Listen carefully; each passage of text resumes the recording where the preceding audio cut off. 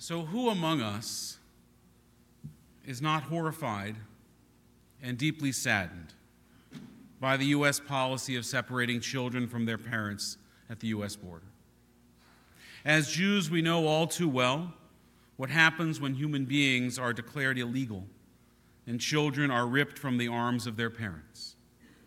If the definition of empathy is to imagine yourself in another person's shoes, then as a parent, I have had many restless nights these past few weeks, imagining who would help my own child tie their shoes or wipe their tears if they were forcibly separated from me in a strange country, surrounded by chain-link fencing, sleeping on cold concrete floors with nothing more than a gym mat and a Mylar blanket to give them comfort. Such images, they overpower me. I also know the inefficacy of shouting south of the border from this pulpit. It's not that you wouldn't raise your voices with mine. I know that many of you would. But what good does it do? We might feel better. It could be a bit cathartic, but it won't change anything. As Prime Minister Trudeau recently observed, this is not how we do it in Canada. Add it to the list. While I cannot change U.S. immigration policy from Vancouver, I join in proud solidarity with my U.S. clergy colleagues who are on the front lines of this human rights issue. But there is a broader issue that I believe I can address with us tonight. One that has important implications not only for the immigration debate, but in all instances where the words of Torah and the Bible more broadly are used to justify public policy or to silence assent. Earlier this month, the U.S. Attorney General Jeff Sessions used a quote from the Christian Bible, commonly referred to as the New Testament, to support the brutal separation of children and their parents. He said this during a speech in Fort Wayne, Indiana. And at that speech, Sessions remarked, and I'm quoting, "I would cite to you the Apostle Paul and his clear and wise command in Romans 13 to obey the laws of the government because God has ordained them for the purpose of order. Orderly and lawful processes are good in themselves and protect the weak and the lawful." Press Secretary to the President of the United States, Sarah Huckabee Sanders, supported this idea of a biblical mandate for lawfulness when she answered a question about the Attorney General's remarks by saying, and quoting again, "I am not aware of the Attorney General's comments or what he would be referencing, but I can say that it is a very biblical thing to enforce the law. That's actually repeated a number of times throughout the Bible." The statement by Mr. Sessions and the support of it by Ms. Sanders is not the first use of that particular quote from the Christian Bible to justify a government action. It is, in fact, by my count, the fourth time that that exact quote has been cited to somehow connect God's will with horrible behavior by a government. The first time was when it was used just before the American Civil War, when Southern pastors quoted the passage to justify slavery of African Americans. The second time was in July of 1933, during Hitler's first summer in power, when a young German pastor named Joachim Hussenfelder preached a sermon in the Kaiser Wilhelm Memorial Church in Berlin. Dina Kraft, writing for Haaretz, quoted the following: "He's used the words of Romans 13 to remind worshipers of the importance of obedience to those in authority. The church at that time was festooned with Nazi banners and stormtrooper flags, its pews packed with the Nazi Party faithful, including men in the brown shirts of the Nazis' parliamentary movement." The third and most recent use of the quote, until just now, happened 30 years ago in South Africa, when those same words were used to justify the horrors of apartheid. And so there we have it, the rogues gallery of misguided uses of Christian biblical teaching: slavery, the Nazis, apartheid, and now American government's separation of children from their parents. What's that line with friends like these? In the hours and days since Sessions and Sanders made their comments, Christian theologians and representatives from various Christian denominations, and even one devout late-night comedian, have decried Sessions' conclusions that the practice of ripping children away from their parents is in any way a reflection of Christian doctrine. I am certain that the theologians are correct, just as I am certain that the Torah and all of the canon of Jewish law would not support such action either. Now, I make this assertion not because you can't find examples of separation of parents and children or of other heinous acts done in the Bible. Of course you can. As my colleague Rabbi Rachel Beeman wrote for an article that was published by our Reform movement just yesterday, the Hebrew Bible is the product of human authors who attempted to capture cosmic truths. And that means that these texts that are sacred, they are a sacred account of our people's history and the compass that guides our people's journey in this world. And therefore, these sacred texts include within them the biases and the prejudices and the concerns and the beauty of humanity at its time. If you search the pages of our Torah and our Tanakh, you can find justification for all manner of human evils. I can assure you of that. But it is the responsibility of those who love the text, those who love our tradition, to look not for those verses that reflect the worst of ourselves, but instead to embrace the stories, the commandments, the truths that push us to be our better selves. There is a sloppiness, nay, an evil, to a literalist theology, one that takes one verse from the Bible and builds walls and laws and hatreds upon that verse. I'm reminded of a marquee that I once saw when I was driving through upstate New York. So I was driving past a church. They all have these great sayings. We got to get those in the Jewish community. I was driving past a church, and the marquee read, "If your religion tells you to hate other people, you're doing it wrong." As someone who loves a religion that holds the text of the Hebrew Bible as sacred, I take strong issue with anyone's attempt to use the Bible and therefore attribute to God anything but love, compassion, and empathy for the most vulnerable in society. The Bible was written by the most vulnerable people in a society. It was written by refugees and outcasts. And yet 36 times in that text it says, love the stranger. Do not sully such an empathic teaching with words of xenophobia and nationalism. To do so, in my opinion, is a violation of another one of the commandments in Torah, a commandment that we share across biblical religions, to not take God's name in vain. Now, in its simplest interpretation, what Rashi calls the Peshat, to not take God's name in vain means that we shouldn't throw God's name around loosely or with insincerity. But in a larger and I would say perhaps deeper sense of the commandment, it instructs us not to attribute to God that which is not God's doing. To not say that God this or that God did this or wants us to do that when we don't know if that is true about what God wants or did. And likewise, not to invoke God's name in support of our position or agenda when we don't know for sure if God would support that position, agenda, or action. Ibn Ezra, a great Torah scholar of the 12th century in Spain, observed that this single commandment, to not take God's name in vain, is in fact more important than all of the prohibitions that follow it in the rest of the Ten Commandments. He wrote that murder, adultery, and theft, they are circumscribed by opportunity. But the misuse of God's name, once it becomes a habit, it will grow like a cancer, and in the end, one's every assertion will be preceded by invoking God's name. And what our society gets when this happens is not only the sins of murder and adultery and stealing, but these acts are being performed in the name of God. More heinous still. So that one day you get what we have.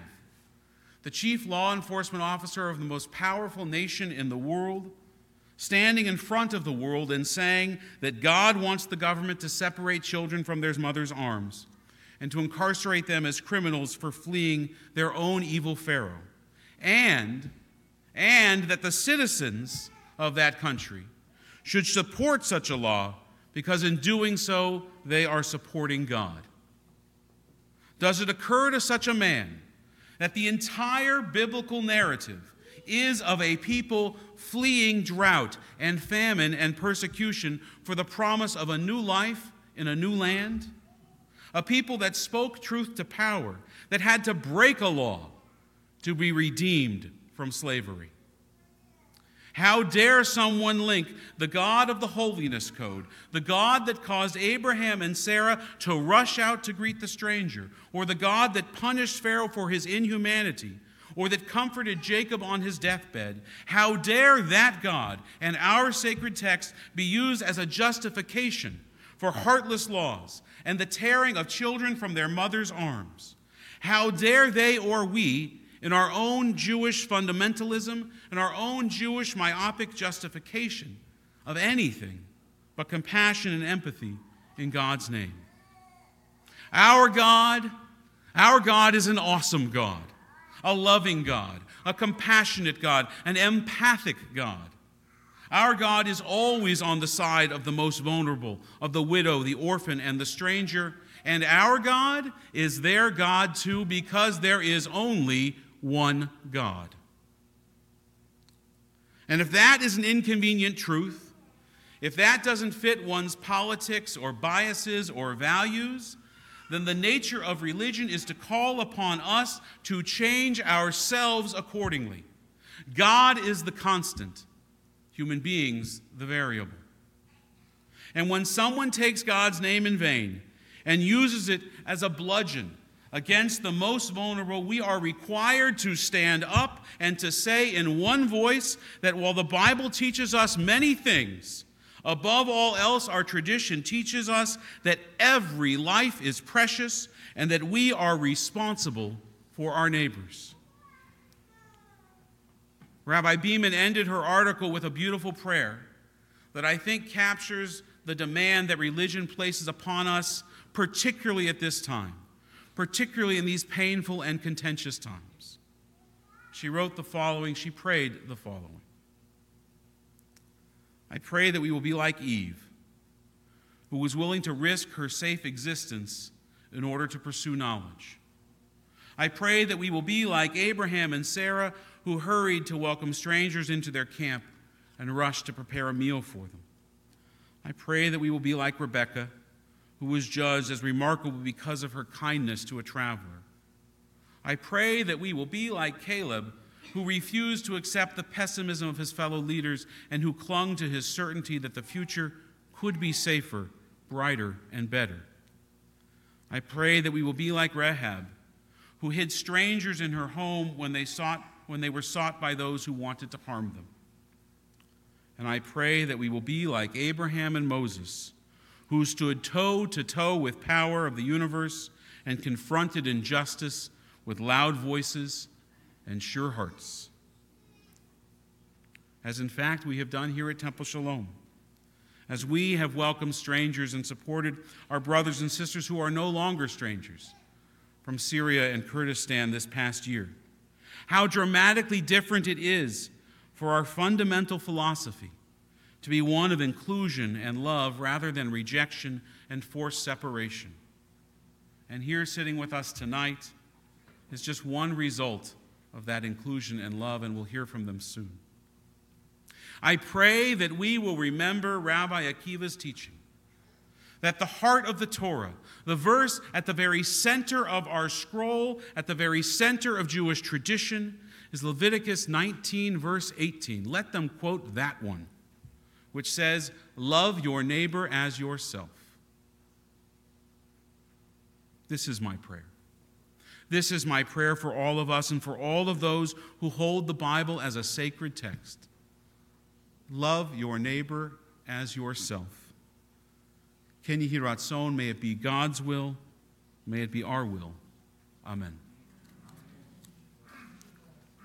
It's my pleasure now to invite I just made you a rabbi, Cantor Tausig, to share with us words of prayer in song.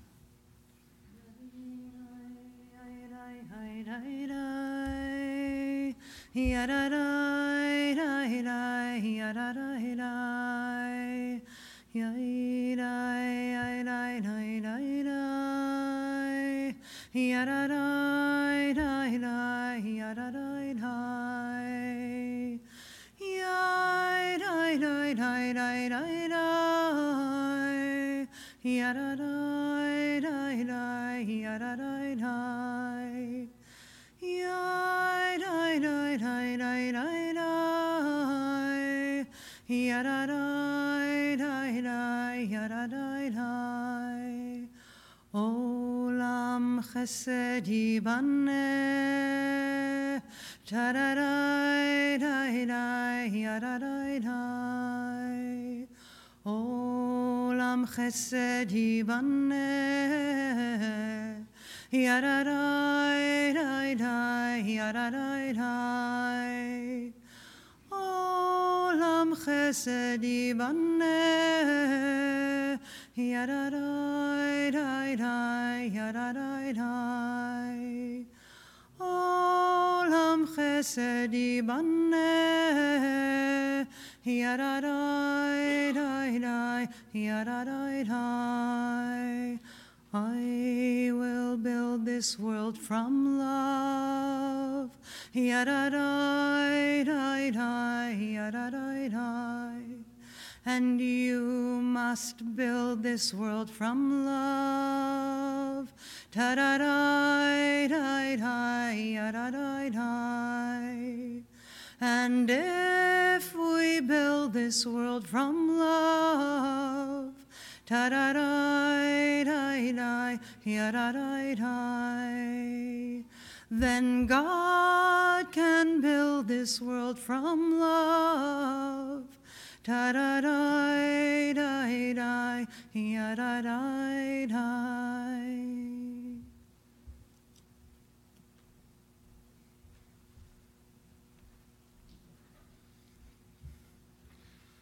You know, we ask nothing of Bauer and Shinhat, just that they allow us to help them settle into their home and connect with their family and to raise their son, Omed.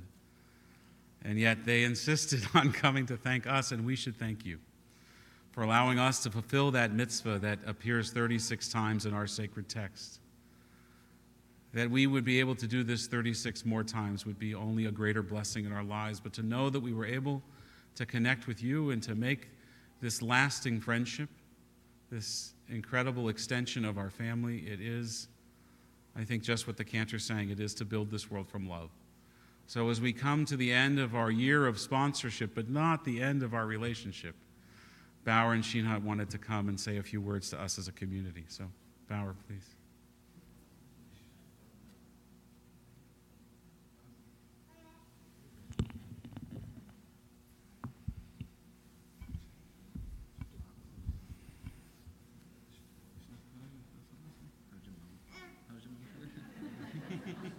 Thank you so much. No. Hi, everyone. We are here to thank you again, to thank Temple Shalom and thank... Do you hear me, Shulton? Yeah. So we came today to thank you again, thank Temple Shalom, and thanks all of you that you gave us this opportunity to come here to Canada, and we started our new life, and we have a better future for our son, Ahmed.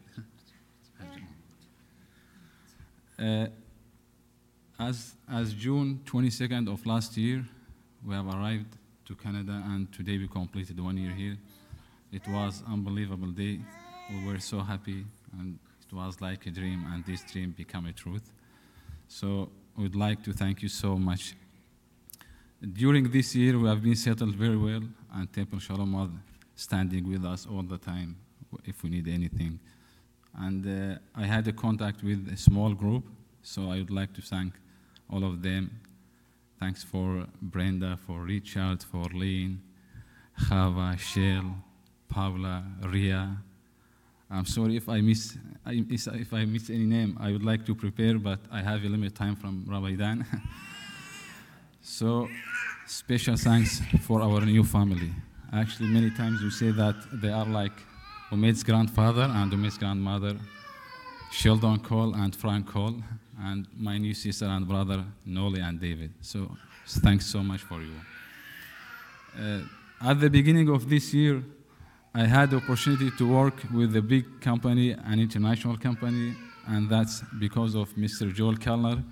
Thanks so much for you that he recommended me to apply for that position. So I'm working now in a good position and a good company. Thanks again, Mr. Joel, and I hope you will extend my contract next week.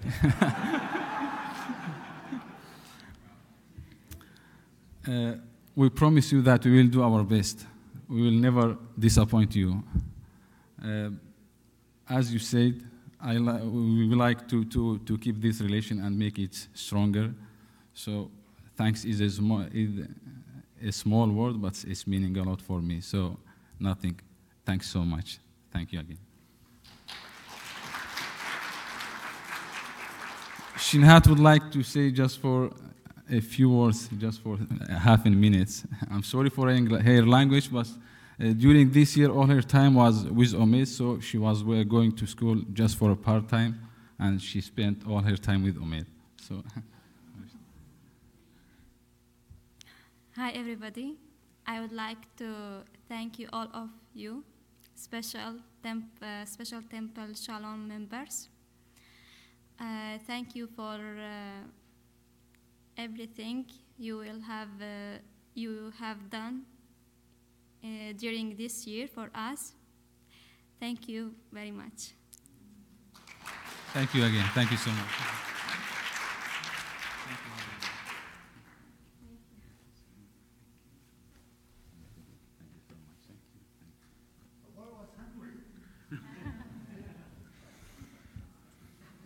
The raisin's working? That's why we keep them around. Good. Thank you both so very much. So Temple Shalom, for those that aren't familiar, sponsored two families, the Mustafa family as well, which is a family with 3 children. And they are also doing wonderfully and are settled in, are employed, and their children are doing fantastically in school, playing soccer, have learned English, and are very much a part of our Vancouver community. Sadly, the need to continue to do this kind of work is still ever present, as we know, in our world. And we are continuing to look for opportunities and the financial support and means to be able to continue to reach out and to support. If you're interested in being involved in another resettlement effort, we continually get requests and appeals from those that have heard about the work that we've done and from the broader community, looking for congregations like ours to sponsor refugees and families in crisis and in need, seeking asylum. If you'd like to be involved in that, please send me an email, and we'll put together another team, and God willing, we'll be able to bring another family to Canada and to our community with loving and open arms. Thank you again to all who have participated in this incredible project. Our service continues, page 586. We rise for Aleinu.